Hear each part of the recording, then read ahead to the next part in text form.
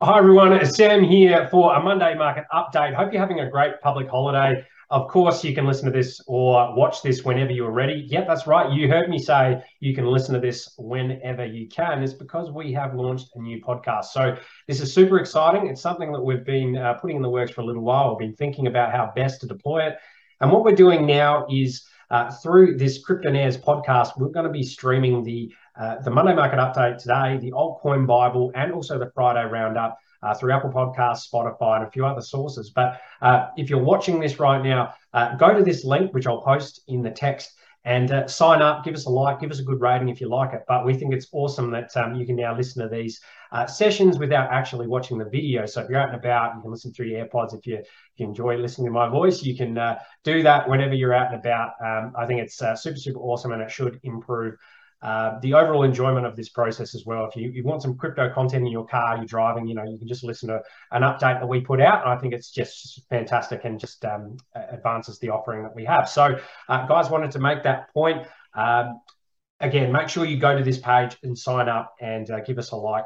I'll just reiterate. So yeah, perfect. I wanted to start with that. So you'll hear me say a bit as well if you're watching this, if you're listening about blah, blah, blah, blah. So bear with me on that.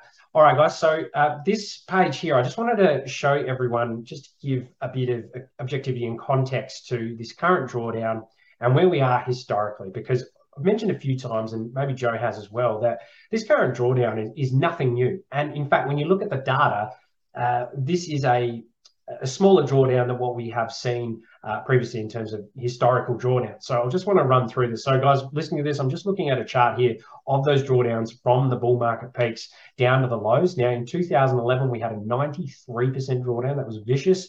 2013, we had a 74% drawdown. 2015, we had an 85% drawdown. 2018, we had an 84% drawdown again. 2020, we had a 76% drawdown. And currently, we've had a 73% drawdown. So the last two have actually gotten a bit weaker. Now, quickly discuss this with the masterminds. My theory is that over time, retail has moved from Bitcoin and moved more into other places in crypto, NFTs, layer ones, more speculative edges. Whereas Bitcoin now is more that institutional, sophisticated asset, which is being bought up, by funds, by large investors who have different time preferences, time horizons, and not as likely, let's say, to panic sell when sentiment's getting really, really low. You buy something like this, you put it away for a while, and you have a longer term thesis. That's where I see things moving here, and it makes sense that the drawdowns have gotten less and less over time. You have those not as many weak hands. They're more in the altcoins or speculating in NFTs or different niches in the asset class. But I think it's really, really good for that objectivity. You think this is a pretty vicious drawdown.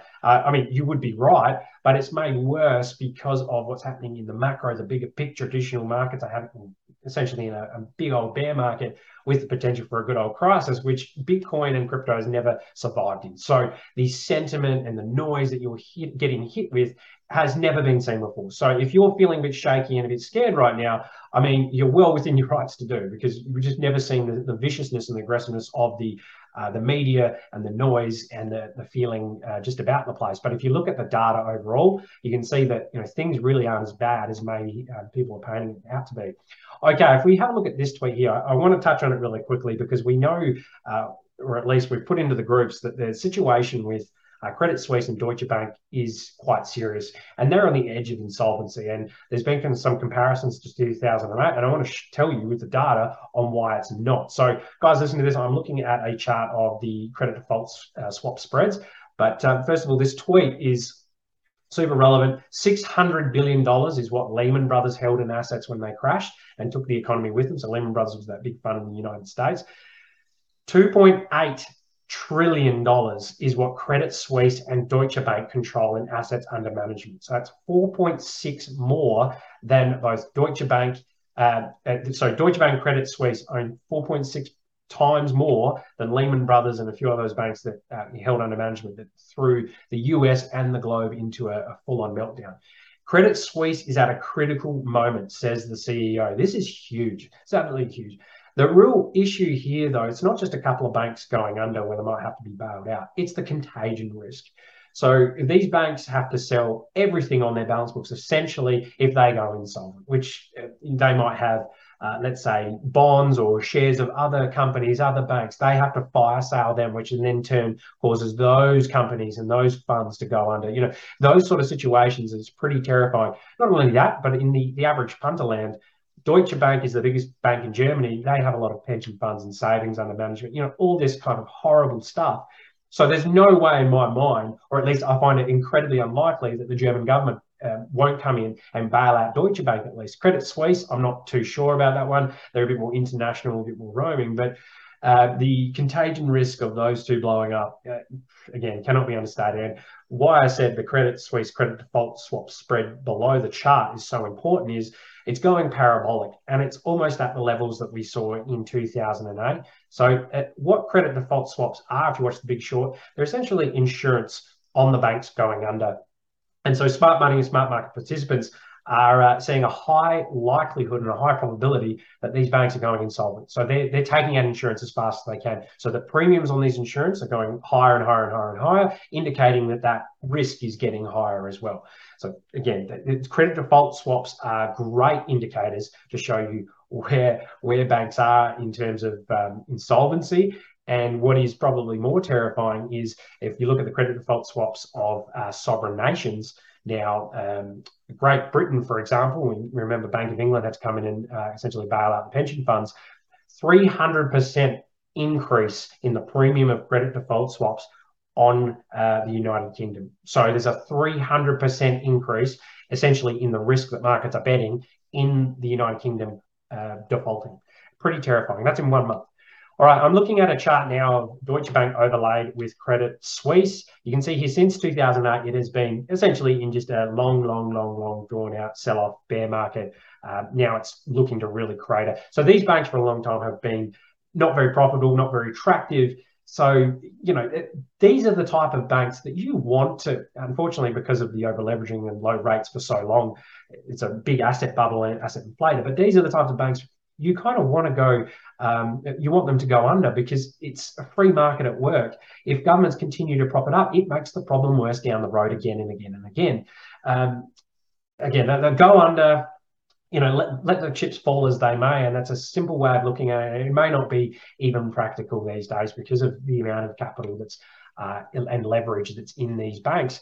But yeah, that's, I guess you look at the Bitcoin market, there's no one there to bail it out. It is a free market capital, a free market, you know, I guess it's the world's last free market, if you will. All right, I wanted to quickly move on to the stock market futures. Just quickly, it is looking like it wants to breach the 200 weekly moving average. In fact, it has this morning. So just keep that in mind that markets are really hesitant. They're looking at what's happening in Europe, and they're not too happy with it, and I don't blame them. If you look over here, Bitcoin trying its best to hold 19,000. That's quite good relative strength. Bitcoin chart is actually trying to create higher lows while the S&P 500 is trying to fall through the floor. So that is a relative strength. Bitcoin is stronger compared to the S&P, which is, in a sense, a little decoupling. And I don't want to use that word too often because you really want to see a more broader trend of decoupling before you declare it.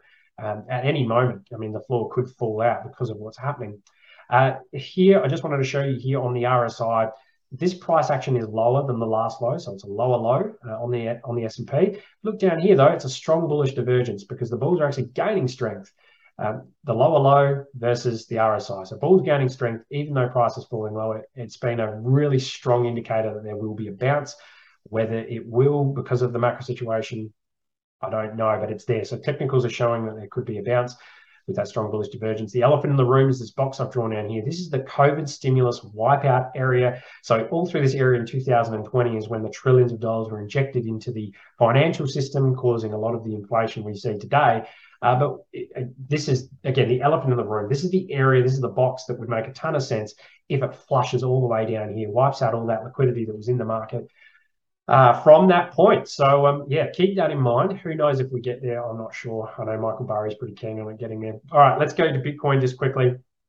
A few points I just want to rattle off here. This trend, we want to break it. That's what Bitcoin wants to do, to show that relative strength against the S&P 500. Got the 21 moving average is that little red line there. breaches that and breaches this line, it's probably due to run up to the top of this range. But again, let's hold our horses and wait for what's going on.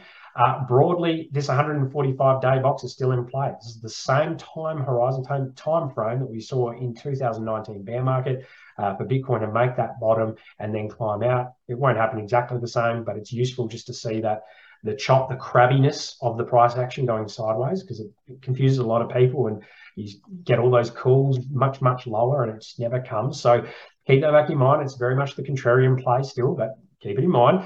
Also here on the price action, we're seeing exactly what we saw in the S&P 500. Strong bullish divergence. So price is making a lower low there from the low. What's happening on the RSI? A higher low on the RSI momentum oscillator. So again, that's a pretty strong sign that we should see a bounce. So this is looking actually quite nice on Bitcoin.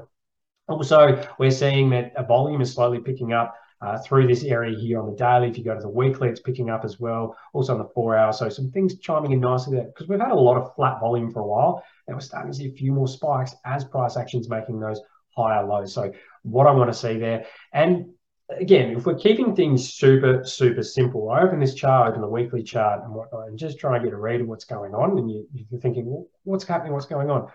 Bitcoin still has not made a lower low.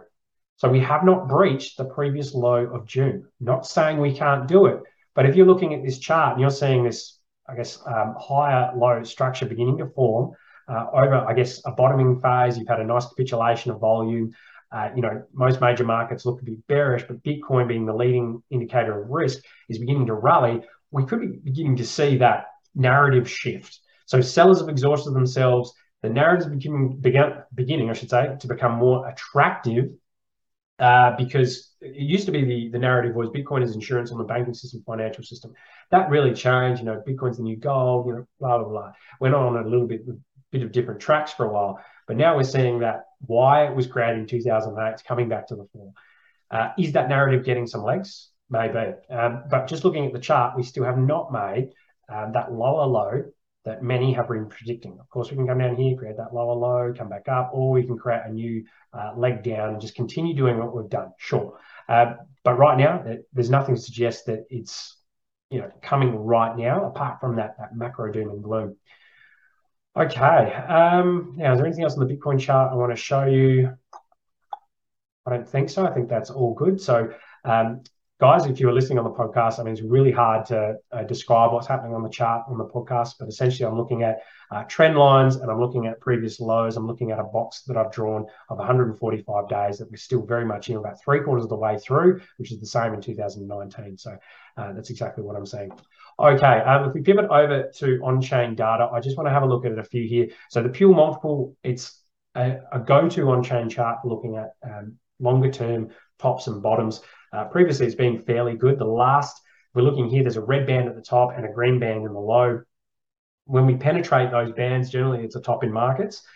Last couple, again, we haven't in the tops, but the bottoms have been particularly useful. We can see here back in 2019, the orange line here is wicked all the way down to the bottom of this green box. We saw it in COVID as well, and we've seen it over here, but what is the Pure doing right now? It is climbing out of the box. So not only have we reached that bottom on the Pure, but now we're climbing out. So very interesting. It's all to do with daily issues of Bitcoin, how mining is profitability versus the 365-day moving average. So you can look into that more if you want, but I find that hyper interesting. If we look at exchange balances, we've heard a lot about how Bitcoin has been moved back to exchanges over this recent period. However, overall, the trend is still very much down. In the real run-ups in markets, we generally see a move back towards exchange, so Bitcoin hitting exchanges to be sold. Right now, we're still in that beautiful downtrend, even though we're still up here at 20,000. So this gives us a bit more rocket fuel eventually, but we will see this dynamic turn as market participants want to take profits on their Bitcoin. Also, finally, reserve risk. This is a gauge of longer-term holders and their confidence in markets. I wanted to show you this because it is creating all-time lows in an extreme point in the market. So again, we're looking at a chart with a red band at the top for an extreme to the upside in overconfidence in the market. And we're seeing in a green band below showing you that when we in those sentiment troughs, when I guess coins aren't moving, everyone's hodling, all that. It's a very good metric over time to pick those bottoms in the green. And right now we've breached the green band at the bottom, so we've never been this low. Take that as good as bad. I think that's a pretty good sign for the longer term. So, guys, hope you've enjoyed this episode. Don't forget to go like and subscribe to our podcast channel and listen to it whenever you are available. Hope you have a wonderful day. We'll catch up for the Altcoin Bible on Wednesday. Any questions or feedback, leave me below and I'll get to them as soon as possible. Have a wonderful day. Bye.